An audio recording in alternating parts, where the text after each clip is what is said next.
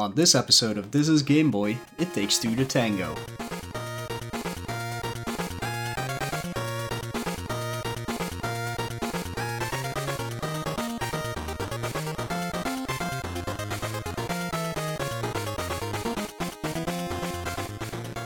So welcome to This Is Game Boy, episode... What episode are we on? 7. 5? 7. 7. Oh, 7. Welcome to episode 7, where we talk about True Lies. I am E Bloody Candy, and with me I have Mullah. Say hi, Mullah. Hello. And what have you been up to? Oh man, I've been playing some games. That's not a surprise, I guess. But I've been doing like a lot of different stuff. Just on my own, I have been playing a little bit of Enter the Gungeon, which is so hard. Like, I'm so bad at that game. It's unbelievable. But I'm having fun with it. The problem is I am playing it on my my Switch, and my Joy-Con, my left Joy-Con, the analog stick of it is pretty much ruined forever. I tried fixing it, but it doesn't work, so I'm gonna have to get a new one. But the problem is that it just goes up whenever it wants to. So it's really hard to control characters or just to even have them be still. So I keep running into stuff. It's not a good thing to play one of those games with. For people who don't know Enter the Gungeon, it's like a rogue-lite or rogue-like. I don't even know what the correct term is anymore. Where you just go deeper and deeper into a dungeon and hope you survive. But I've never been able to make it past floor 2, so I'm really bad at it. But yeah, that's just a little bit of me time. Besides that, this weekend I bought Spyro Reignited, and just before we started this podcast today, I actually completed Spyro 1. Oh, that took me 9 hours. Wow. Yeah, it's really easy. There's really nothing to it. Just want to say something about whoever wrote that article reviewing Spyro and saying it was starting to turn into the Dark Souls of whatever. I have no idea what that person has been playing, actually, because this is probably one of the easiest games of all time. It's made for children from the start up, so I have no idea what that person was doing, but please learn how to play a game before you even review a game. It's something that comes up a lot when looking at online reviews. And it's something that actually bugs me. People are always calling everything really hard, and I don't know where they're getting it from. Anyways, Spyro, easy game. Very good game, very good remake. So yeah, definitely check it out if you like Spyro. Then moving on to my stream, it's the 3-year anniversary of Portable Pleasure, my system challenge. So I've been playing a few games, like I did all the FIFA games. Maybe I said that last time, I don't remember. I played through those. I played through Magnetic Soccer, so that's basically... What a good game. It's alright, yeah. It's basically 5 sports/football games I knocked off the list just to get rid of them. And then I needed to play a game for the podcast. A little something called Momania. Yeah, you'll find out all my thoughts about that next week. But yeah, it was a journey. It was fun watching you stream that game. Yeah, I don't think anybody who watched the last stream I did of it had fun during the last 45 minutes of it. That's why I also did not include it in my highlights. But yeah, more on that on the next episode. And just because I needed a break from Game Boy after that game, because puzzle games always tire me out, I started playing a little bit of Castlevania Lament of Innocence, which is so far a really cool game. I'm actually impressed. I did not even know there were PS2 Castlevania games. But yeah, I'm having a lot of fun with that one because it's actually pretty easy. So yeah, that's everything I've been doing. What are you doing right now or before? Wow, you're busy. Let's see here. I beat Assassin's Creed Odyssey. I don't know, like 4 4 weeks ago, 5 weeks ago, or something like that. So that's probably on the last podcast. But right after Assassin's Creed Odyssey, I played Assassin's Creed 2, the remake on PS4. And then I needed a break from Assassin's Creed. So I did some Game Boy Advance stuff. I did Magnetic Soccer. I did Rodland and one other game. That Indian in the Big City game. I don't know the French name of it. I played those 3. I beat Red Dead 2 Friday night, this past Friday. It was like a 50-hour campaign. Like, it was long. Good game, but long. And then yesterday, you and I played Pokemon Let's Go for a few hours. And I got to the Rock Tunnel. Yeah, I just cleared it as well because I stopped last night because I was too tired to go on.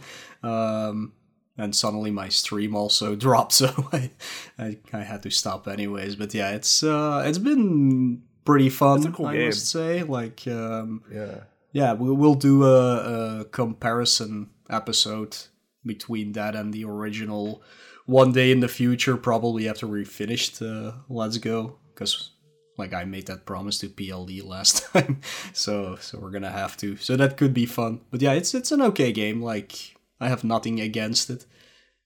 I've been pretty giddy the whole time. Like, I every encounter I've had, I've just loved. Like, I I'll give you more. We'll talk about more about it later. But yeah, I got my 3rd badge last night, and I was like, yeah, I'm done there. I was like falling asleep at like 6 p.m. Other than that, yeah, I just been playing long games. Not a whole variety of games, just 3 really long games. yeah, kind of the same for me, really. That's why I haven't been playing that many games. Like, Enter the Gungeon is just something you pick up for like 20 minutes or 30 minutes at a time, and then you just put it down again. But Mole Mania was 14 hours. Spyro was only 9 hours, okay, but I was also still doing Dragon Quest, which I still haven't finished after 75 hours, so it's a lot of long games, so it's harder to pick up other stuff. Yeah, I guess the game I play on my spare time this is the 14th anniversary of WoW, which is mind-blowing that I've been playing that game for 14 years now. Mm-hmm. And I started playing MapleStory too. Oh, yeah.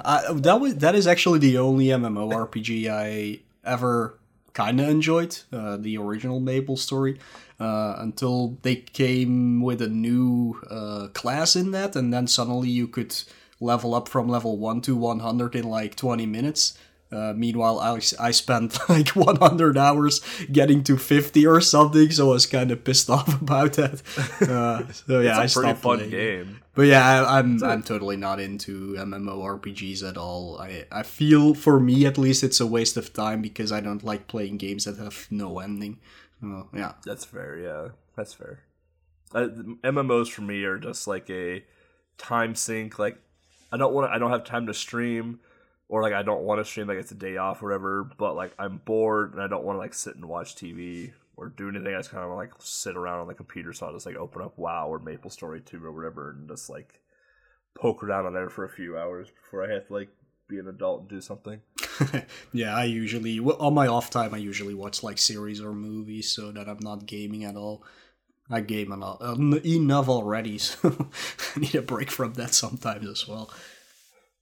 Yeah, I know, like, at work, like, I stare at a computer for 8 or 9 hours at work, and I come home, and it's like, well, I gotta stream tonight, so I'm gonna stare at a computer for another 4 hours. Like, I gotta try and find, like, that break in between work and then streaming to where I'm not looking at a computer for, 20 hours a day, basically. Yeah, that's exactly what I have to do as well. Desk jobs after behind a computer, and then get home, go behind your computer. Yeah, it's tough. Yeah, it really is. Like, it strains my eyes so much. Like, it's unbelievable. And wearing glasses, you get that glare and stuff. Yeah, I don't know. Like, my eyes strain, my head starts to hurt, and it's like, all right, I need to get away from the computer.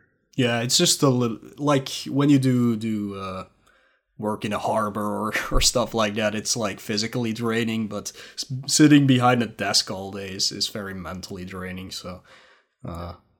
that's why usually in the weekends I tend to go out a lot just to get away from everything a little bit. But that's also not always a thing that I can do. So yeah. Yeah, my weekends are kind of weird. Like I'll usually stream most of the day on Saturday, and then like Saturday night I may go to the brewery or whatever just to get like one or two drinks. And like Sunday I'll usually go to like I studied art in college, so I'll typically like once a month or twice a month I'll go to the art museums in the city where I live. Yeah. And we have like 2 or 3 of them that I'll walk around and visit. Like we have a sculpture garden, we have like museums, we have exhibits and everything else. And like every once in a while I'll go through those just to like clear my head of like everything. So yeah, those are definitely good things. Yeah, I just go to the bar and get drunk. And then I always have a hangover when I have to do podcast recording and stuff like that. We'll never learn. Yeah, nope. So yeah, that's what we've been up to. When we come back from this break, we'll talk more about True Lies for the Game Boy.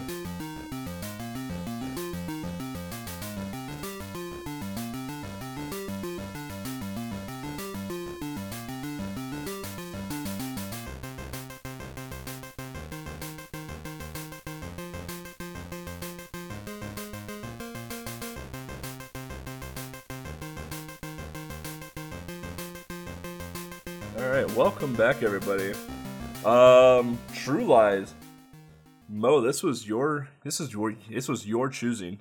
Yeah, like not every time we're gonna pick up one of the all-time greatest games on Game Boy. Sometimes I just like to pick something that is not bad, at least, just something in between, but maybe a game that a lot of people have never heard of or even played on Game Boy, at least, because True Lies came out on a lot of different systems.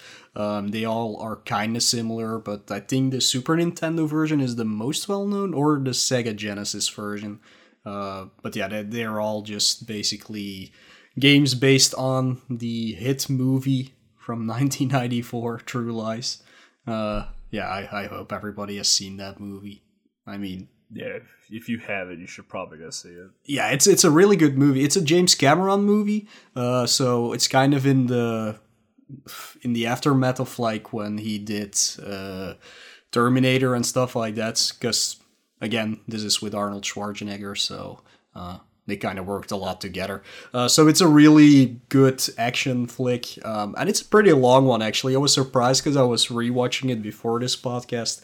I was surprised that it had a 2 hour and 10-minute runtime or something like that, which is really long for a typical 90s action movie. But then again, Terminator also had a very long runtime, so kind of a thing for Cameron back in that day, I guess.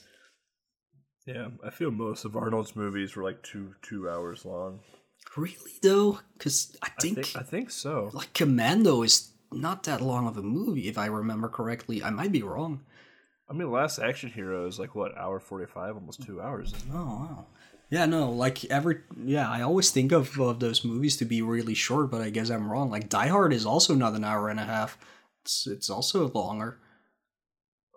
Huh. Well, Die Hard's a good movie. Yeah, Die Hard is the best movie. Like, it's almost Christmas time, everybody. Get your copy of Die Hard now. Get your Blu-ray copy of Die Hard and watch those 1980s physics or effects in Blu-ray. Yeah. So, this game is probably made by my second favorite, or published by my second favorite company of all time, LJN. I think it's nobody's favorite. To be fair. But Chrome Studios in Melbourne, I've never even heard of these guys. Obviously Melbourne out of Australia. Yep. Like I've never heard of these guys. Like I vaguely remember seeing Beam Software when I played the game, but like I don't know what they did. Mm-hmm. You know, I just never knew. Yeah, they were actually pretty well known back in the day, at least. well, maybe not famous, but more infamous, because none of their games really outshined anything. But yeah, Beam Software itself was indeed from Australia. They were founded in 1977 by Alfred Milgram and Naomi Bezen, I believe that is pronounced. And they were from Melbourne, and they made a lot of games for a lot of different companies, LGN being one of them, because maybe we've touched upon this in the past, or maybe you've heard already, LGN never really in-house developed any game. They always asked different companies to actually make the games, and they just produced them. Like Rare did a lot of their games, Beam did a lot of their games. There must be millions of others. Sadly, LGN never paid them well, so most of the games are pretty trash tier. But yeah, this one is okay, I guess. I mean, it's not bad. It's a fun game. But yeah, now Beam Software does not exist anymore. In 2000, it was actually bought by Infogrames, something I touched upon a little bit more in my Light episode. They changed the name to Melbourne House, and in 2006, they actually sold it again to Chrome Studios, and now it's called Chrome Studios Melbourne. I don't know if they're making anything special right now, I could not find that, but they did make a lot of Game Boy games actually, so here's a few of them which you might recognize. They did Marble Madness, Boulder Dash, Terminator 2 the arcade game, We're Back Agrosaur, so those versions, I don't know if Bamsy and what's the other one? Baby T-Rex got T-Rex. Yeah, it was just a sprite change, so I guess you can say that Beam Software made all 4 of those games. We got Hunt for the Red October, we got, surprisingly, I did not notice, Itchy and Scratchy Miniature Golf. That game is hard. Yeah, it's also a very out-of-the-box one, besides all of these other ones. But yeah, none of them were really high flyers in the Game Boy library. And if you look at their games from other systems, they're never really popular either, sadly. I didn't realize they did Hunt for Red October. Because that's a game. That is definitely a game. Yes, some of these are like really weird when you look at it. Like Hunt for the Red October is like a submarine. How can you call it a platformer? I don't know. Exploration? I don't know. And Itchy and Scratchy is a sports platformer. It's weird. It's like a mini golf platformer. It's super weird. Yeah, We're Back. That game is something else. Marble Madness wasn't bad for Game Boy. That was actually a pretty decent game. Yeah, it's decent. Yeah, I think the NES version was also made by Beam. It could have been. I mean, yeah, those games are fun if you like those types of games. T2, the arcade game, that's man, they're kind of all over the place. Like, just looking at the titles right here, like, they are just all over the place in terms of genre. Yeah, they really did a lot of things. Sadly, none of them were super well made. Again, might have something to do with how much the companies that ask them to produce the games paid, because some of these are LGN. T2, the arcade game, definitely, because LGN really bought every movie license ever during the 80s and 90s. So, yeah. Weirdly enough, right now, if you look for Beam Software, you actually get something completely different than you would have expected. Some company actually took the name, and now it's a debt management and collection software platform that combines a monthly subscription model with the most comprehensive family of collections, recovery, outsourced vendor management, debt purchasing, and performance auditing software available today. So yeah, they definitely do not make video games, but now if you're in debt, you can go knock on their door. Well, I mean, a subscription model... I mean, yeah, I don't Nintendo Online Services, yeah, PSN, Xbox Live, yeah, which has completely nothing to do with that. Yeah. Anyways, diving into the publisher, as we mentioned, it is LGN, but also kind of not LGN. By this time, they were actually already bought by Acclaim. And the reason for that is LGN was actually bought by Music Corporation of America before that even. So they were the biggest shareholder they had. but LJN being a actual toy company, they produced some faulty toy gun, and the profits of Music Corporation of America just plummeted because of that, and then they sold it to Acclaim just to get rid of them. Yeah, so like some like little more background history on LJN. Like LJN not only was in the video game business as well, they also made toys for children. And these toys, they were okay. They were subpar. I might still have a few laying around. And they even tried their hand at making a console once upon a time, and that was fantastic. That was a good time. So LJN was doing a lot in the 80s and early 90s. But by mid 90s, like people started recognizing the LJN name and started getting a bad rap. That MCA bought them, but still kept them as the LJN name. And then after MCA was like, wow, this is a terrible idea. Like there's like, hey, who wants this company? And Acclaim hurry up and ate them up. So like this game came out in 1995, movie came out in 1994. So by now, like LJN is officially a part of Acclaim, but they're still using the LJN publishing name, I think, for the next like 2 or 3 years. And then after that, they'll just be completely absorbed by Acclaim. So it's actually a pretty interesting company.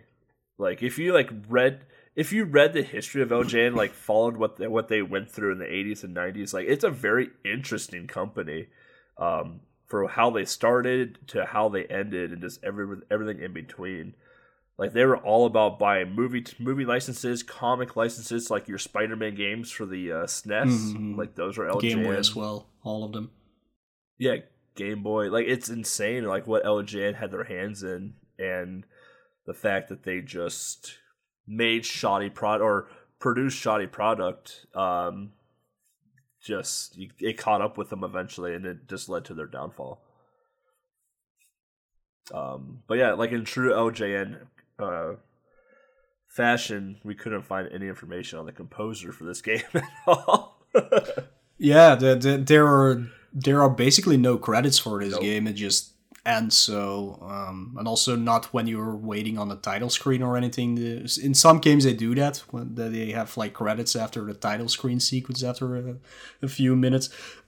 Yeah, but this game just has nothing, so no idea who actually made the music for this game. Yeah, and like the music itself, like I was just telling Mo this during our first break. Like I didn't remember any of the music in the game. I remember it not being bad, but I remember it not being like memorable at all. So I actually went back to my playthrough and listened to it, and it's not bad. It has a nice rhythm. It has a nice beat to it, but it's missing a lot of like characteristics to make it like a fantastic sound type deal. Like it's just like your basic like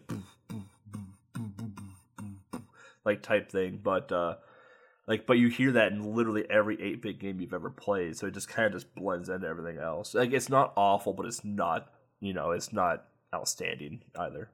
Yeah, sadly. But again, that goes for most LGN games anyways. Either produced by Rare or by Beam or any other company. They're never that good. Like the only one I remember from the top of my head is the Spider-Man 3 on Game Boy, one of the tracks, and that's the only thing I can actually remember of any LGN game at all. I can remember the title screen for Amazing Spider-Man 1 on Game Boy. Yeah. Only because that haunted me as a child. Yeah, makes sense. Yeah. But, I don't know, like, the nice thing about this game, honestly, though, when it comes to the music, is every stage has a different song. It's not like how, when we talked about Max or Rebel Saber 1 briefly, like, the music is almost the same throughout every stage. Like, there's only, like, 3 or 4 different songs throughout the entire game. Like, this game had different music in every single stage. And depending on the stage, like, the intensity of the stage, the music actually did match that. Like one of the stages, you're in a mall, and in the mall, like everyone's just shooting at you like mad. and the music reflects that. Like the music is really high tempo, it's really like intense, and then when you get to the dock, it's a little bit more laid back. You have to go collect some things or blow some things up, whatever it is. But there's a rhythm to it the entire time. You know, it's like I said, like the music's not awful, but it's not great. But at least it changes. It's not the same thing for 2 hours. Yeah, and the weird thing about the music of this game, what we usually do when we are picking tracks to put in the episodes and stuff like that, there are plenty of websites out there that feature the entire soundtracks of pretty much every game you can think of. This one, not to be found anywhere. So Lex is gonna have a little bit more trouble actually finding game for this music. But yeah, if there's like somebody out there who knows how to actually extract songs from Game Boy ROMs, please do and upload them to one of those many sites that just have all those soundtracks, because otherwise it might get lost forever, which would be sad. It's not that hard to do. There's a couple softwares out there to do it. Like you can plug your Super Game Boy 2 or whatever it is into your FrameMeister or whatever it is that you're capturing, and you can use there's a couple of them out there. I can't remember off the top of my head what the names are, and you can just rip the audio right out of it. So I did that for a couple games already. Oh, okay. Yeah, see? We got you covered for everybody who wants a True Lies soundtrack for Game Boy. Soon available somewhere on the internet, I guess. But the plot of this game, you're much better at plot stuff than I am forever and ever. even if you've ever listened to like a light that I did about a game, I suck at telling what the plot is. But it very much follows the movie. Yeah, pretty much. Like, of course, there are some scenes in the movie that could not be translated to an action-packed Game Boy game, like the stripping scene and stuff like that. That wouldn't work. But yeah, for most of the time, it just follows the actual plot line of the movie. So if people haven't seen the movie yet, here's a little description about it. So you are Harry Tasker, played by Arnold Schwarzenegger, of course, who leads a double life to his wife Helen, played by Jamie Lee Curtis, and his daughter Dana, played by I forgot her name. Yeah, already. She has a hard name. Whatever. She's Jessica Jones nowadays. Oh. Yeah, it's Ducek or some... yeah, it's something crazy. It's Jessica Jones. Yeah. There you go. But yeah, okay, so he is, for his wife, he's a computer salesman, often away on business trips, while in reality he's actually a covert operative for a U.S. counter-terrorist task force called Omega Sector. And Harry and his fellow agents Albert Gibson and Faisal infiltrate a party in Switzerland where they learn of the existence of a terrorist group known as the Crimson Jihad, led by Salim Abu Aziz. And then it's up to them to stop that terrorist group from I think, nuking a lot of places. I think that's what eventually happens. But yeah, the game really just follows that. You start in Switzerland at the party, you go into the mall, you end up at the island after he gets kidnapped, and then you go back into the city onto the skyscraper to take down Salim Abu Aziz. Yeah, fight a Harrier as the final boss is actually pretty cool. It's hard. It's actually pretty tough. Well, I'll say something about that later. Yeah. There's a couple cheese threads you can do too. Yeah. But yeah, they translated this movie into a top-down action game, kind of in the style of Die Hard, I guess. Alien 3. I've never played that game, so I don't know. But yeah, it's like a top-down shooter. Wait, let me think of a new... Hotline Miami, for example. That's a newer generation of those games. Good comparison. Yeah, I don't like that game, actually. But what? No, I think it's awful. But yeah, it's one of those games. Looking for a new host. Yeah, it's just one of those games. So you go around on a pretty small map, I would say, but it could have multiple floors, where you're either trying to take down all the enemies, or you can just ignore them and walk past them, actually, but that's sort of speedrun section. You just take down all the enemies, you find new weapons you can use, like a grenade launcher, a rocket launcher, actual grenades, a Uzi, anything you can think of to take down everybody. And you're either trying to find an item in the stage to progress, or you're just trying to destroy certain things to make the level end. And then you always have to get to the exit, I think. Yeah, yeah. Yeah, I think that's pretty much the entire game. Yeah, that is. I don't remember how many levels there were offhand, but yeah, me neither. I think it might be 6 or 7. I think there's one stage that has nothing to do with the movie, where you're in a park and you're trying to stop the terrorists in the park. That's something that doesn't happen in the movie, but they have to make more stages, of course. It kind of reminds me of Siphon Filter on PlayStation, where you go into the park to defuse all the bombs. It's kind of something like that. I think you might even have to defuse bombs as well, so maybe Siphon Filter got its inspiration from True Lies. How fantastic would that be if that was the case? Yeah, I don't know. Like, Siphon Filter is kind of like a covert ops, U.S. counter-terrorism group. So yeah, it could be. But general reception of this game, I couldn't find nothing on Game Boy in terms of reception. I don't think anyone knew this existed on Game Boy. Mm-hmm. But everyone loved the SNES and Genesis. Well, not loved, I guess, but played the SNES and Genesis version. Yeah, they're just a strong word for this game, but they're just beefed up versions of this game, basically, with pretty colors. Yeah. So colors and better sound. Yeah, I couldn't find anything either. Yeah, like it's always tough when it comes to Game Boy, and the game was ported, or the game was on multiple consoles. Like True Lies, for example, is on Genesis, it's on SNES, it's on Game Gear, it's on Game Boy. Like, it's on like a plethora of different consoles. Chances are people are either going to play it on a Genesis or the Super Nintendo, just because like that was a household thing. You know, the Game Boy was too, but if people really wanted to play a video game, they bought it for the Super Nintendo or their Genesis. So whenever there's a game like that that's across multiple platforms, it's really hard to find reception on the Game Boy version, just because everyone played it on the bigger consoles like SNES, Genesis, NES, whatever. Every once in a while you'll get a couple, but yeah, True Lies I couldn't find anything. GameFAQs I think had it as like unforgivable or whatever, but you can't ever listen to GameFAQs. So no, that's a pretty terrible side to take for granted. It always says it takes like 10 hours to beat a game, and meanwhile it's a 20-minute game, and it's weird ratings. I know most of them are user ratings, but I think some just type in something to have a rating. Yeah, let's see here. It says for GameFAQs right now, I just looked it up. Seven users have completed this game, not rated. So that just tells you how much they care right now. It says length 4.3 hours, which could be. Yeah. It's all right. It's not bad. I think I beat it in 2.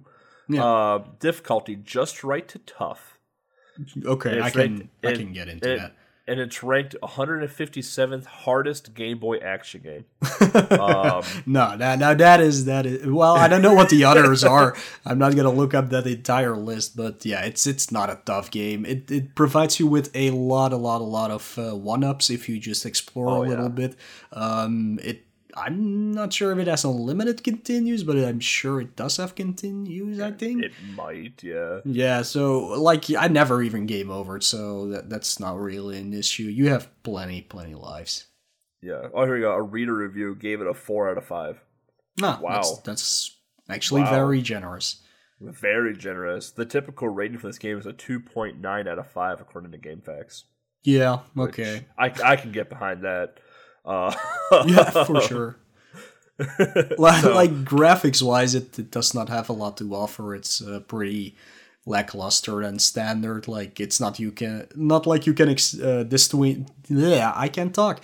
It's not like you can distinguish yourself as being Arnold Schwarzenegger from like any of the terrorists or anything. Well, I mean, to be fair, if you've played any Arnold Schwarzenegger game, do you look like Arnold Schwarzenegger in those games?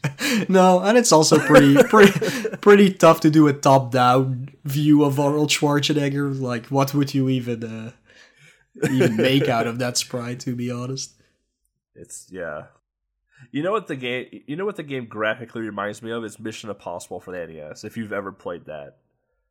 Or I've ever seen it. It reminds me a lot of Mission Impossible for NES. Mm-hmm. Like just the graphical style of it.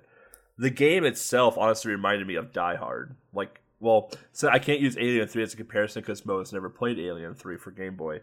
I have played it. But if you've played Die Hard for the NES, the game plays very similar to Die Hard for NES. Mm-hmm. Yeah, it also kind of, and this might be a game we should talk about in the future, which is pretty much a better version of this game, which is James Bond 007 for Game Boy. Oh, it's actually kind of like that, but without all the puzzle elements that James Bond provides. Or Total Carnage. Yeah, the Pleasure Dome. Nobody should get to the Pleasure Dome. It's not worth your time. I did it. Yeah, super worth it. Maybe we'll do an episode on Total Carnage someday. What a game that is. Whew, yeah. You can tell how much Mo likes that game. I like it. I think this one is better than because it actually has fun levels. Because it has color. Yeah. Speaking of color, did you check out the box art for this game? I did. And what more do you need? It's a lot of Arnold. Yeah. You don't need much more, basically. You need the logo of the True Lies movie, and you need Arnold, and it will sell. Basically, like, the cover is Arnold in his dress shirt in the, taking like a third of the box, basically, just staring at you. Mm-hmm. Right below that, he's in a cut-off jean jacket. Looks like scaling a building of a sort. And then on the other side of it, he's flying a Harrier. With the True Lies logo like right in the middle of it all. It's so good. It screams 1990s. Like, it just screams 1990s. Yeah, they're all just stills from the movie, of course, that they put on the box cover. But yeah. It's amazing. It's so good. It's great good poster. Back in the day. Yeah, now he's getting old. Yeah, what is he, almost 70 now? Yeah, something like that. Yeah. Hey, still making movies, though. But he's apparently doing another movie. Was it for Terminator? Yeah. Yeah. Like, what the hell? The reboot. of the reboot of the reboot. Like a double reboot to reboot your system. Gotta get in those reboots. Yeah, him and Stallone are making a lot of new movies. Yeah, but Stallone still looks good. Like, Stallone is like the same age as Arnold, but Stallone looks like he still looks rock solid. Well, you can tell he is aged, but like, he doesn't look anything like Arnold anymore. Yeah, that's true. I true. honestly think Stallone looks better now than what he did back in like, the 80s. Maybe. I don't know. I mean, it was never really that good, so yeah. So yeah, when we come back, we'll give our thoughts and history of this video game. More of it, I guess, than what we already gave you, so stay tuned.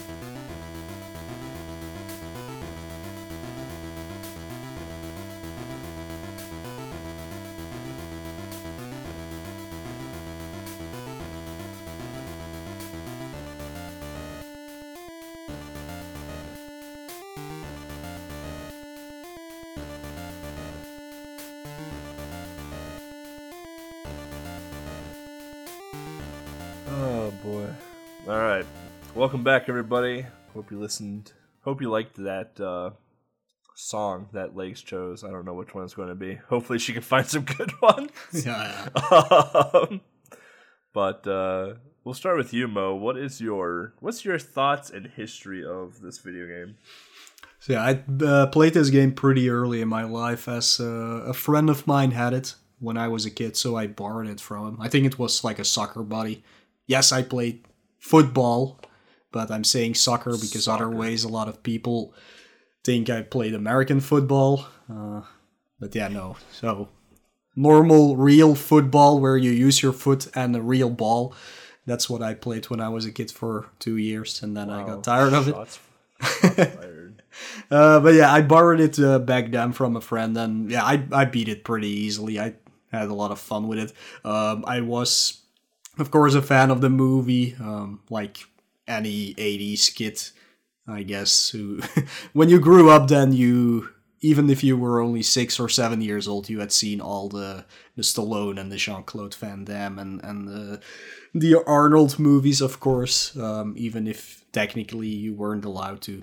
But yeah, I thought this was a really fun game. I never had troubles with it as a kid. I played it again, of course, for portable pleasure some time ago, and still enjoying the game a lot. So I think this is a really fun game that gets under the radar because it's just so general. Because it's nothing special or anything, but it is a fun game to play through. I definitely remembered how everything worked in that game, even if it had been 20 years that I played it before. Having so many different weapons to use on different enemies is cool. You can just walk past them if you want to and if you know how their patterns work, but it's more fun to just take out everybody with all the tools you got available for you. Like lobbing a grenade over a wall just to take one down is something that's always a lot of fun. When I originally played it, I did remember the last boss giving me a lot of trouble, but with the revisit, well, I kind of found something that really helped a lot. So, but I'll talk a little bit about that in a little bit. But yeah, this is a game that ever since that I originally played it, I have been making people play. Usually, people do not really like it because it's so lackluster and so general game. But yeah, so people usually end up hating me for suggesting it in the first place. But I think a lot of people, since I played it on portable pleasure, have actually looked into it and kind of enjoyed it themselves as well. So that's pretty cool. Yeah, when I played it, I played the Super Nintendo version as a kid. I remember renting the game from Blockbuster or wherever it was, and I remember like getting like probably halfway, maybe 3/4 of the game on the Super Nintendo version, but I don't think I ever beat it. But I had friends growing up that had this game for like the Genesis as well, or the Super Nintendo. So I didn't grow up with the Game Boy version, but I definitely grew up with the game itself. Mm-hmm. And I love the movie. Like Mo said, like if you were an '80s kid, you watched. Things were different back then. Is all I'm saying.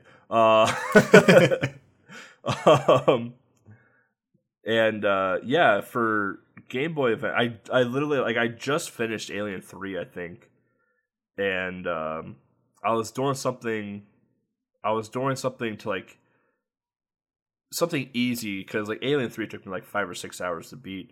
And Mo was just like, and then I was doing a raffle or whatever, and like Mo always complains that he never wins raffles, so I just like gave him a pity win basically.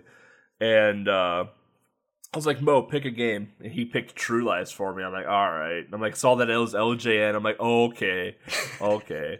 Like I know how this is going to go now, and I hopped into it, and I was immediately reminded of Alien 3, and I'm like, fantastic! I love playing Alien 3 again, which is another LJN classic.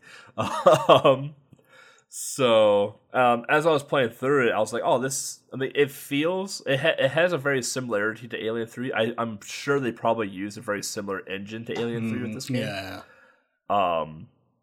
But it honestly, like, it felt like Die Hard from the NES. I was like, oh, okay. Like, this is honestly like an easier version of Die Hard for NES. Like, I don't have to worry about my feet health. I don't have to worry about like a bullet hell on the screen or anything like that. Like I can just like I kind of like nonchalantly like casually go through a level and take out enemies as I go. I thought the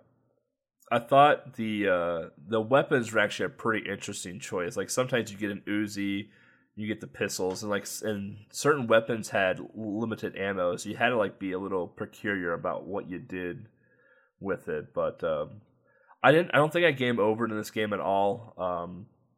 If I did, it was very, very early on, just because I didn't know how to play the game. But this game, like, if you just take your time and play through the game, like, you'll get so many 1-ups and health upgrades. It's kind of ridiculous on how easy the game actually is and how well it rewards you for actually playing the game and not just running through it like an idiot.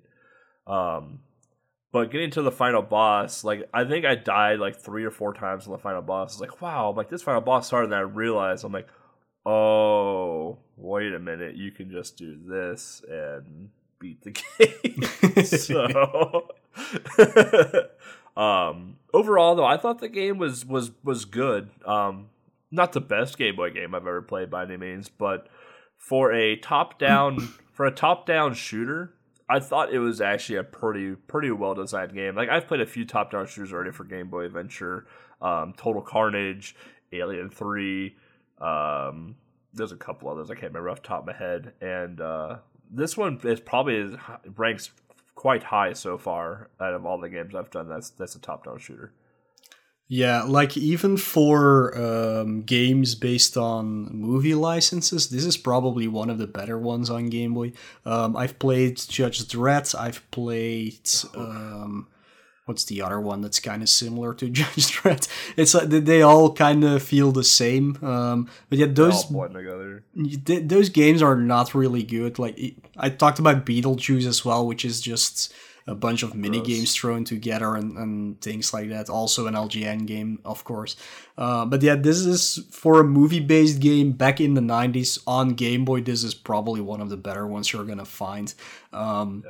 It's just really fun to play to. It's not too hard, especially not, and this ties into what happens to the final boss. If you know the enemy placements, if they are off-screen, they are not guided towards you, but you can still shoot them from off-screen. So you can take it a little bit easier. Well, besides being in like very narrow corridors where you have to kite them towards you, but there's always a way to position yourself in such a way that you cannot get hit, but you can still shoot the enemies. And the same goes for actually the final boss, which is different than the movie, but it borrows from it. The final boss is actually standing on the Harrier, shooting towards you, and you're supposed to, of course, engage him and then dodge all of his bullets. I think he has a machine gun or something. Yep.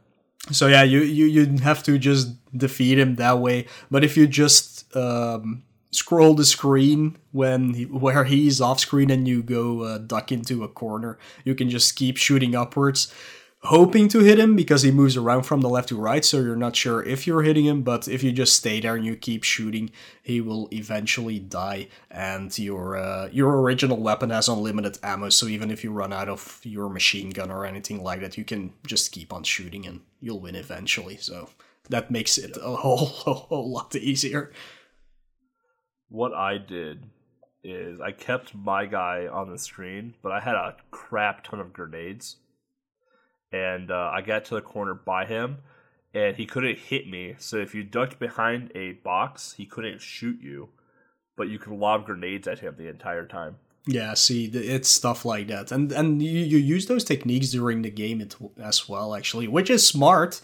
Maybe it's not meant to be programmed that way, but it is just a smart way to dealing with hazards that would otherwise put you in a bad position. Because there's one, I think if I remember correctly, one downfall to this game. There are no checkpoints, so if you die anywhere in the stage, you have to restart it from the start, and all the enemies are back. So yeah, it's better to take it a little bit slower. Yeah, that was one thing that I disliked about this game. I liked the actual stages aren't very long by any means, but there are times, like I'll use the mall for example. I think the mall and the park are like the two longest stages in the game. Mm-hmm. And like the mall, you have to go up and down floors to get to your destination to blow up whatever it is you need to blow up or collect or whatever it was. I think that's the first boss fight actually. Is it? Yeah, I think there's 3 boss fights in this game actually. Well, you have to collect data pretty early on. Yeah. That's the first stage, yeah. in a way. But like you have to go up and down floors in the mall, and after a while, like you don't remember like the order in which you went up and down the floors, because if you went up this one step, you can't go back down. So if there's a gun on the other side of like the flower box, but you missed it because you decided to go up the first steps instead of the second steps, like you can't get that anymore. So like if you don't remember the pattern and everything else and you die and you have to start the entire stage over again, sometimes that can be a breath of fresh air. Like, oh, okay, I'm gonna go up this set of steps instead and grab that gun, and then go around the long way. Other times you're like, wow, it's not worth to go that way. I'll just take this side instead. But sometimes you may forget that in the heat of battle, trying to run away from people, etc. And then you die, but there's no checkpoint at all. So you're like, I don't know which way I went. I don't know where I am in the stage. And then the park stage, I would say, is probably the worst stage of the entire game because everything looks the same in the park stage. Yeah. Everything is just a square with a pathway. Like you just don't know where. Like you know where you're going, but at the same time you don't know where you're going. Like you know that you're on the path to the end of the stage, but everything is so monotonous and everything is just so bland and the same that it just looks like you're going into a circle forever and ever and ever. And then again, when you get killed, you start at the beginning of that stage. You have to go through all of that again. It's just like, I wish there was at least one checkpoint in the game or in the stage where it was just a halfway point and that's it. Kind of like what Donkey Kong does. Like in Donkey Kong, if you get your halfway point, you start off halfway through the stage. There's usually only one checkpoint in a Donkey Kong game. And if you decide to skip that checkpoint, then if you do die, you start the entire stage over again. That's like your own dumb fault for not getting the checkpoint. I wish this game had something similar to that, like something you could shoot or something that you could collect, just something to let you indicate that you get a checkpoint and you can move on from this point forward. Yeah, definitely something they could have used during the stages with multiple floors. Just have a save point right after you go to another floor or something like that. But yeah, they didn't. But again, it's not a long game. It's not that hard of a game. It's just a little thing that could have made it a little bit better for more casual players. But yeah, I can definitely recommend just playing it anyways. Like, you took 2 hours, I took an hour and a half, so it's definitely not that hard. Yeah, this was game 126 out of 581 for me. So, 21%. Yeah, you have that percentage, I don't. Would just make me depressed, I think. Makes me depressed some days too. Yeah.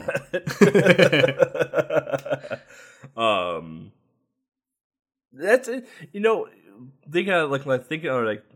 Reflecting on your history of the game, it's interesting that you had friends that had Game Boy games. Because reflecting on my childhood, almost none of my friends had Game Boys. The only time I can recall ever borrowing a Game Boy game was I borrowed Super Mario Land 2, awful game, and I borrowed Super Mario Land 2 from a friend, and the only other games that he had was Pokemon Red and Pokemon Blue, and probably Pokemon Yellow eventually. But like most of my friends never had Game Boy games. Like they would have like 1 or 2 Game Boy games, and that's it. Like they were all about the Super Nintendo, the Genesis, or the NES, or the Master System, whatever it was, like the big TV consoles. So it's interesting. Maybe it's a European thing. I have no idea. But it's interesting to hear that you had friends that had Game Boy games, such as like True Lies and whatever else. So yeah. It's like all the kids my age back then pretty much had a Game Boy. So yeah, that's literally what you got. None of them actually had an NES or a Super Nintendo. It was usually the older brothers or sisters that had those, but they weren't allowed to play it or anything. But yeah, all that I know from between the age of pretty much 4 when I started gaming until 10, it was all Game Boy all around. So that's crazy. That's awesome. That's crazy. Yeah. Yeah, like I bought my Super Nintendo during the last year that, of its running cycle, actually. I bought it back then, so I was the only one who had something that you could play on your TV, actually. I remember growing up, and like my parents would buy the consoles for the TVs, like the NES, the Super NES, etc. And I remember when my parents bought the NES. I was very young. I was 4 or 5. And it was the first console I ever played. But I remember growing up, like, I didn't care if I had a Super Nintendo because I had an NES and I loved the games I had for my NES. And I also had a Game Boy. Like, I had a lot of games for Game Boy growing up. Because we were always doing like road trips and everything else. Like I lived in a military family, so we were always moving. So I had a Game Boy to keep me occupied in the car while we moved, you know. So I didn't have a need or a want for a Super Nintendo at all until Super Game Boy came out. Yeah, that's probably why I bought it in the first place. So like my parents bought a SNES like right when it came out, and I almost never played the console. Like my mother played it more than I did. I just wasn't into the Super Nintendo. Like I wasn't into Donkey Kong or Super Mario World or any of that at all. But as soon as the Super Game Boy came out, or as soon as I got a Super Game Boy, I was like, I can play a Game Boy game on a TV now, and I played my Super Nintendo religiously after that. But after that, like I had an N64, which I would play a lot because I started getting into sports games then at that point. So I would play like NFL Quarterback Club and whatnot. And then when Pokemon Stadium came out, I could play Pokemon on the N64 now, and I didn't have to have the SNES anymore to do it. So I played Pokemon on my N64. Like I became a glorified Pokemon player at that point. So it's kind of interesting for me, like how my interest in consoles became to be, because it's like I didn't care about the SNES, I didn't care about the N64 until it had a Game Boy attachment where I could play Game Boy games on it. Otherwise, I played my NES until I had to replace the pins in the back, you know, and being a kid. Not having a resource to buy like the new 72 pin connectors or anything of that matter. Like the NES is sat in a box, basically unusable at that point until 10 or so years ago when I replaced it all.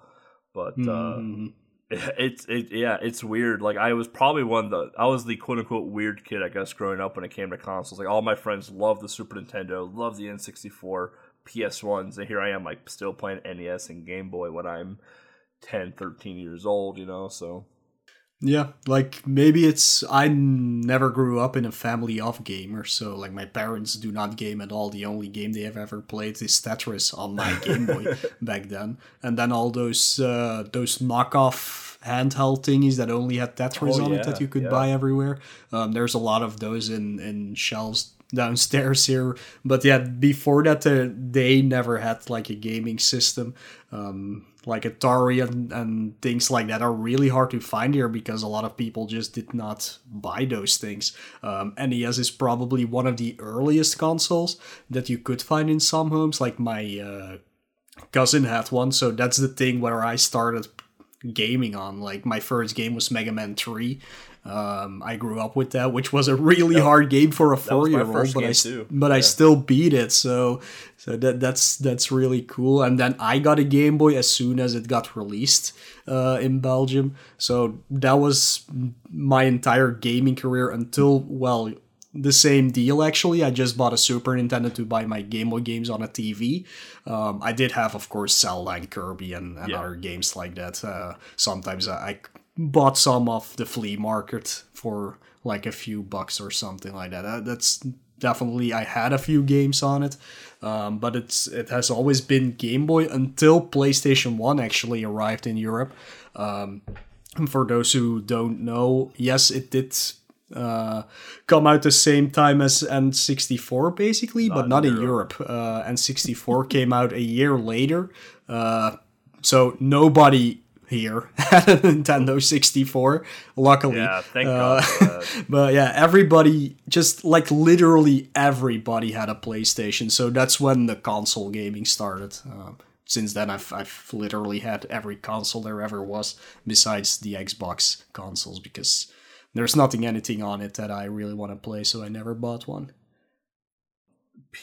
PS1 for me is a weird console. Like I wasn't into the whole memory card and the disc type thing. Like I hated loading screens, and I hated having to have a memory card to save anything. I'm like, I have it all on a cartridge with a battery right here. What could go wrong? The only games I would play for PS1 growing up was Metal Gear Solid, Siphon Filter, Final Fantasy VII, obviously, and all the Twisted Metals. That's all I would play. Like, I wouldn't play anything else at all, you know. So, and I didn't have a PS1 growing up. Like, my friends had a PS1, and it's like, what you want to play XYZ game? Like, no, I want to play Twisted Metal. I want to play Sweet Tooth. You know, it's like I don't want to play anything else. I only like Twisted Metal. Yeah, I had probably 100 games myself on PlayStation 1, and all my friends had that many as well, because there was something very cool about having a PlayStation 1. There was always somebody who knew how to mod ship it.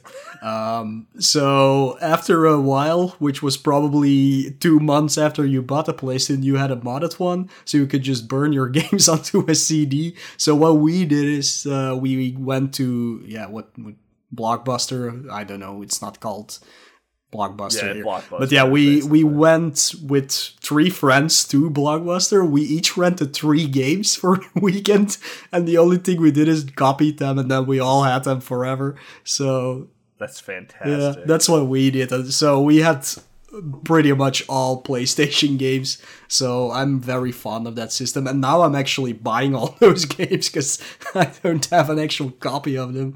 So I have them every time I see one that reminds me of back then that I actually played and really liked. I just buy it because it's usually only $5 or something. So they're pretty cheap. Unless it's Parasite Eve. Unless it's that, yeah.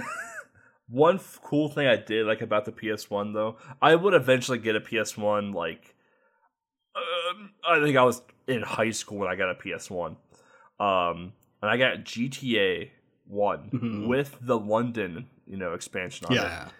And I wasn't like I was having one of those brain fart days. You know how like sometimes you take like a box of cereal or whatever, a bag of cereal, and you accidentally put it into the fridge. Like, wait a minute, that was stupid. And you take it out. I had one of those moments where I put a GTA disc into my CD player, and it started playing music from the game. And I'm like, whoa! You can listen to in-game music from the disc if you put it into a CD player. My mind was blown. Yeah, that was a cool thing. Also, if you had I think it was a Game Shark, I don't know, but I had definitely something. I should look for it, actually. I don't know where it is. Well, what you could do is get into the boot menu where you would put in all the cheat codes you wanted for the game. But what you could also do is watch all the movies that actually were on the disc. Oh, really? Without even playing the game. So that was also a pretty cool feature. Dude, imagine watching Metal Gear Solid 1. Yeah. You could do that. Or Final Fantasy VII. Yeah, I saw the ending of Final Fantasy VII before I even finished the game, just because I could do that.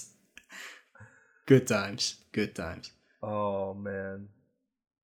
God, our childhood was great. I feel bad for kids nowadays. Yeah, you guys have it hard. I mean, it's not even... It's weird. It's such a weird generation.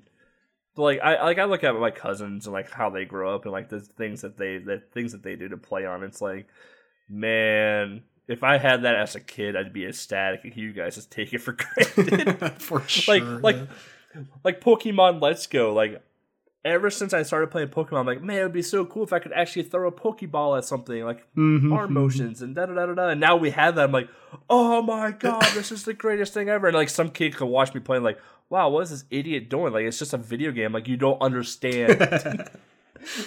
Yeah. That's why I was like, if you guys like go back and like listen to Mo and I playing Pokemon together, like if you hear some idiot screaming in the background in excitement, that's probably me, because I'm hyped to play the game. Like, I love the game right now. So yeah, I love the game as well. Besides that, my controller is busted as hell.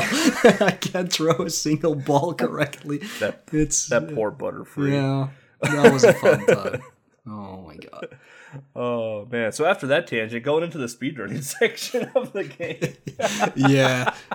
For this game, there actually are no speedruns. Like, there's no leaderboard or anything. But I did find a YouTube video called a playthrough but it's a 20-minute video, so I'm gonna say it's definitely a speedrun in that case. Is it a full playthrough? Yeah, it's a full playthrough. Yeah. Oh wow. Yeah, it's like in 20 minutes or something like that.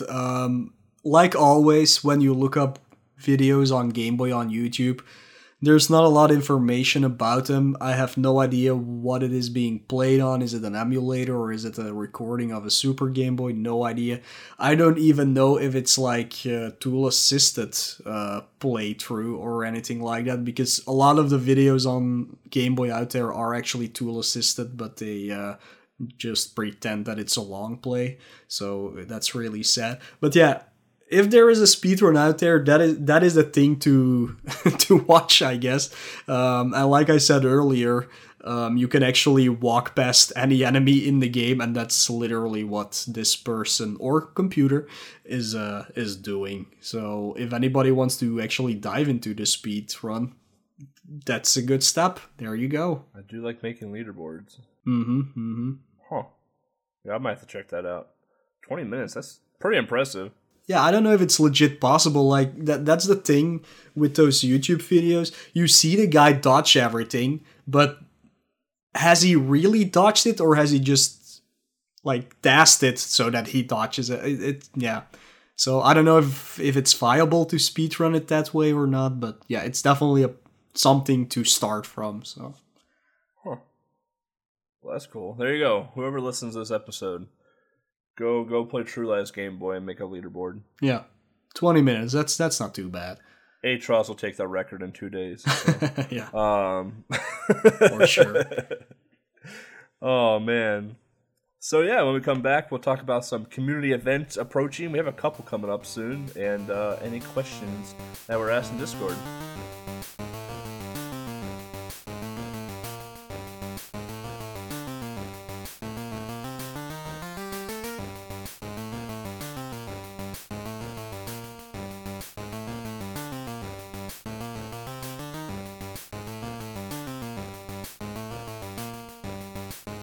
Alright, welcome back everybody.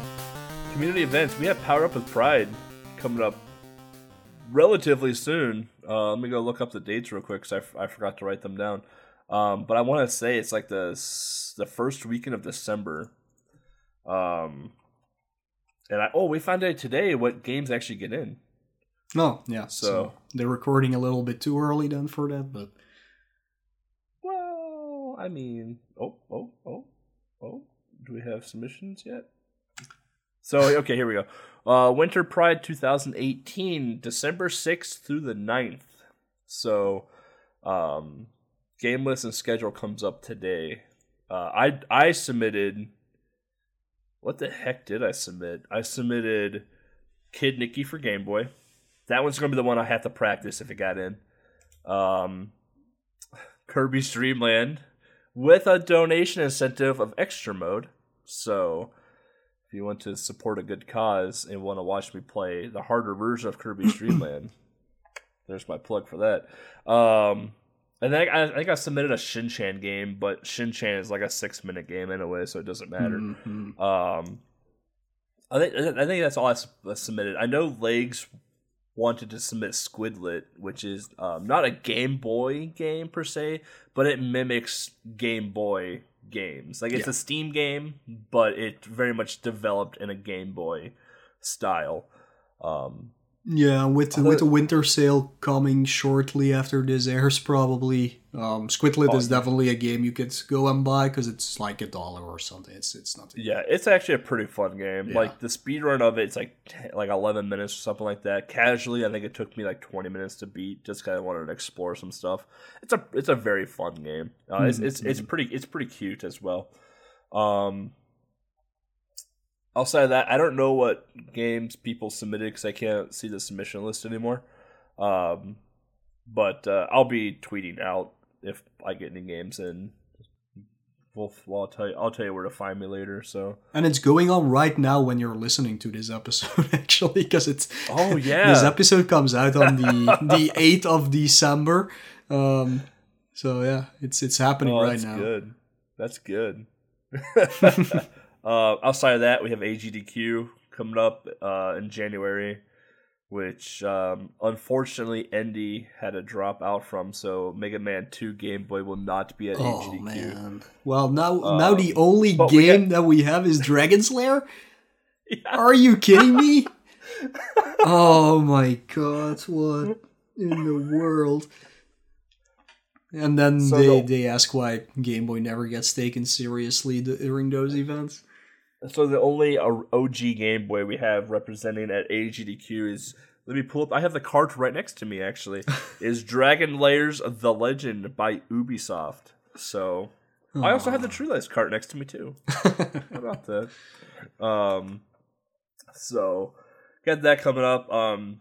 Midwest Speed Fest is doing a winter speed something or another. I forgot what they actually called it. Those submissions are actually open now, and I think they close at the end of December even. They usually go on for a long time, and that's going to happen in, I believe, February.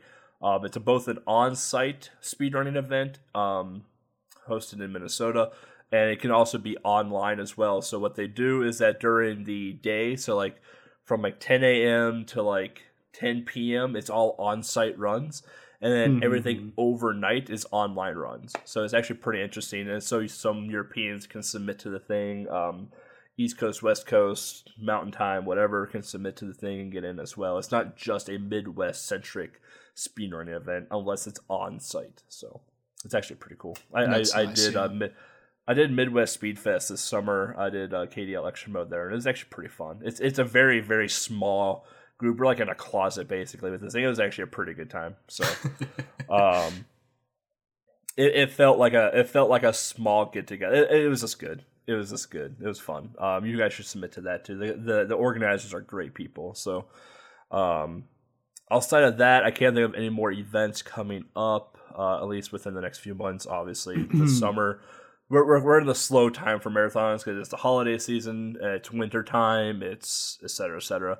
Things will start picking back up again towards spring and summertime with SGQ, RPG Limit Break, RGL is probably gonna have some marathons going on, et cetera. You know, things that are coming up later. So, yeah. Let's see. Pull notes again real quick. Questions. So we did get one question from Pianist Man. Pianist Man usually likes to ask us speedrunning questions, even though we don't really speedrun anymore. But he asked, let me pull up the Discord real quick. Oh, look at all these Arnold Schwarzenegger memes. I tried this game several times. What are some of the best strats here? The best strats, if I had to give you advice for this game, is play it on. Am I allowed to say that in public? Play it on something that allows save states. Play it on something that allows for save states. Save state before each level and play through each level a couple of times so you understand where the enemies are and how to approach the stage. That way, when you go through the stage, you can just run past them because that's honestly the easiest thing to do. Yeah, is just run past people. Absolutely. That's the strat right there. Yeah, I don't know. Probably not on GameFAQs, but if there's maps available of the game, just literally write down your route on it. Maybe write down where the health packs are because those are useful. Or the extra lives if you need those, and then just make a good route so you can walk past everything. Yeah, I think that's the best way to tackle this game. And then some boss threats, I guess, where you find a good positioning that you can hit them, but they can't hit you. Or if you want to do it a little bit more aggressively, find a weapon that takes them out very fast. But I think most of the bosses take like 1 million hits, so the safest way is better. They're tanks, yeah. So unless you have grenades or rockets or something, yeah, it might take a bit. But not saying that there's no glitches. Like, we don't know. There's no runs or anything. Like, we're not speedrunners, but who knows? Maybe there's glitches. Maybe there's exploits. We don't, whatever. But outside of that, that's the only question we had in there. But we had a lot of Arnold Schwarzenegger memes. We have one with Arnold buying the car or taking a ride with the car salesman. We got one here, Arnold driving the car, staring at the salesman after he's talked about his wife. Yep. And then we got one with Arnold in his bow tie and dress shirt Yeah, that's when he's taking off his diving suit at the start of the movie. Oh yeah, when he's gonna go to the party. Yeah. That's right. Yeah. Yeah, go watch the movie, everybody. It will definitely be worth it if you have never seen it before, because it has some great one-liners, definitely. It's a pretty funny movie, and it's definitely action-packed. Like, the ending is brilliant. Just brilliant. Yeah, the ending is... The horse scene is also there. Yeah, and that's pretty much at the start of it. It has just action throughout the entire thing. It's really fun. Or when he's kidnapped, he's like, "Why are you laughing? Because I'm going to kill you." And then he just talks about how he's going to do it. Just go watch the movie. It's so good. Mm-hmm. Oh man, it does not bore. It does not bore you. It's an action movie that will make you laugh probably more than anything else. Anyways, if we're gonna close it out here, if you guys have any suggestions at all, feedback, whatever it is, please let us know either on Twitter or our Discord or wherever it is people leave messages nowadays. We do read them. We do take them in consideration. We're always looking to make this podcast better, and to make things better, we need feedback from you guys, your guys' thoughts and whatnot. So, and we also do listen to our own episodes amidst hating our own voices. So, it's always weird, but we do try to listen before posting it. But yeah, there's still stuff we will miss. So if we need to edit something, also let us know. We can always just upload a newer version. That's no problem. It's true. So you guys can find us. We have the website up. So gbrunners.com/TIGB. That's where you can find Mo, myself, and our great producer Legs' YouTube channel, Twitch channel, Twitter. There's a Discord link on there. There's a Patreon link on there. There's a SoundCloud link on. There's a bunch of stuff on there. Outside of that, we do have our playthroughs available for you guys to watch of True Lies on both Twitch and YouTube. So we'll try and make sure to get those linked up in the description for this episode as well. We'll have to give Legs the links for those because I don't want her to take the time to go find it herself. Anything else, Mo? No, Twitch and YouTube too. Yeah, if you don't want to play the game yourself, but you want to maybe watch it on mute while you're listening to this episode, you can definitely see our playthroughs. I don't know if any of the other Game Boy System challengers have done this game already. I don't think so. Actually, I think we're the only ones. So yeah, it's fun. Like. If you want the true lie, if you want the true lies experience, you'll listen to this podcast episode while watching True Lies, while watching one of us play True Lies, while playing True Lies on your Game Boy. That's all you need. That's gonna be a really great day. With the True Lies cart and your Super Nintendo as well. Wow. I'm not a Sega guy, so it's all gonna be Nintendo for me. Sorry. Oh boy, yeah, that sounds like a great day though. Like you're gonna have a lot of fun. It's a good 2 hours. Yeah. Maybe just a little bit more about the Patreon. You can definitely become a patron from $1 and up, and some of the incentives you get right now are access to our episode notes, access to special channels on our Discord. 5 and up also have the ability to vote on listener selected episodes, and we do have some things coming up in the future that we will add. I think Lex is working on those in the background, so we have one goal on Patreon right now, which is $20 a month, which is for live recordings of each of these episodes. Like I said last time, we do have a YouTube now, and we do have an actual Twitch channel for This is Game Boy, so everything is going to be up there. So that's what we're trying to do. But in general, where does the money go to? It goes to the hosting of the website, the hosting of SoundCloud, actually paying Lex for once, and eventually also hiring a graphical artist to make us some more great stuff. So that's where the money goes to mostly. Well, mostly all of it, actually. All of it. Yeah. All of it, yeah. Also, like a little side thing, too. Like, we have, like, what was it, behind-the-scenes channel, and this is Game Boy Discord. Yeah. As an added benefit to patrons, not Patreons, apparently. Mm-hmm. Patrons. You guys also have access to the behind-the-scenes channel. Even though we may not talk a lot in the Discord itself, you guys can hear how Mo and I actually interact with each other off the podcast. It's very, very similar off the podcast as well. Pretty much, yeah.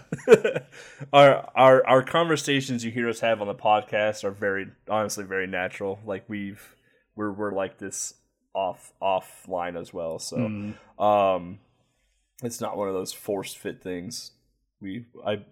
I was fortunate to have Mo as a podcast partner, so it's easy to start it.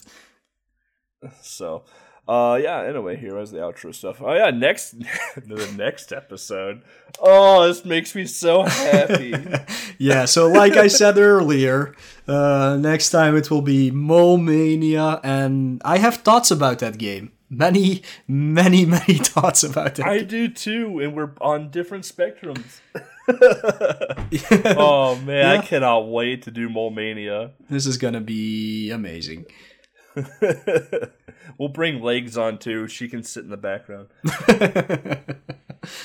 Yeah, just to listen. Since she doesn't talk. Yeah. Great. Yeah, but we'll be back then for Mole Mania, where we're just gonna dig around. Yeah, we are gonna dig around, aren't we? Oh man, when's the next light episode? Your next light episode has already come out before this episode. Is it already up? Yeah. So yours has been out 2 weeks before this episode, and mine will be 2 weeks after this. Tells you how much I pay attention to our SoundCloud uploads. Good job. Yeah, no, I just do the recording, and I just let you guys do everything else. Yeah, the light episode that comes between this episode and the Mole Mania episode will be mine, and it will be about homebrew Game Boy games. So yeah, if anybody has questions or any thoughts about that, you can definitely drop them in the Discord as well, or on Twitter, or wherever else you want to contact me. So yeah. Look forward to that, because it's gonna be pretty cool. Actually, I'm looking forward to it as well. Cool. So yeah, the next time we both see you guys together, we'll be talking about Mole Mania. We'll be digging into Mole Mania.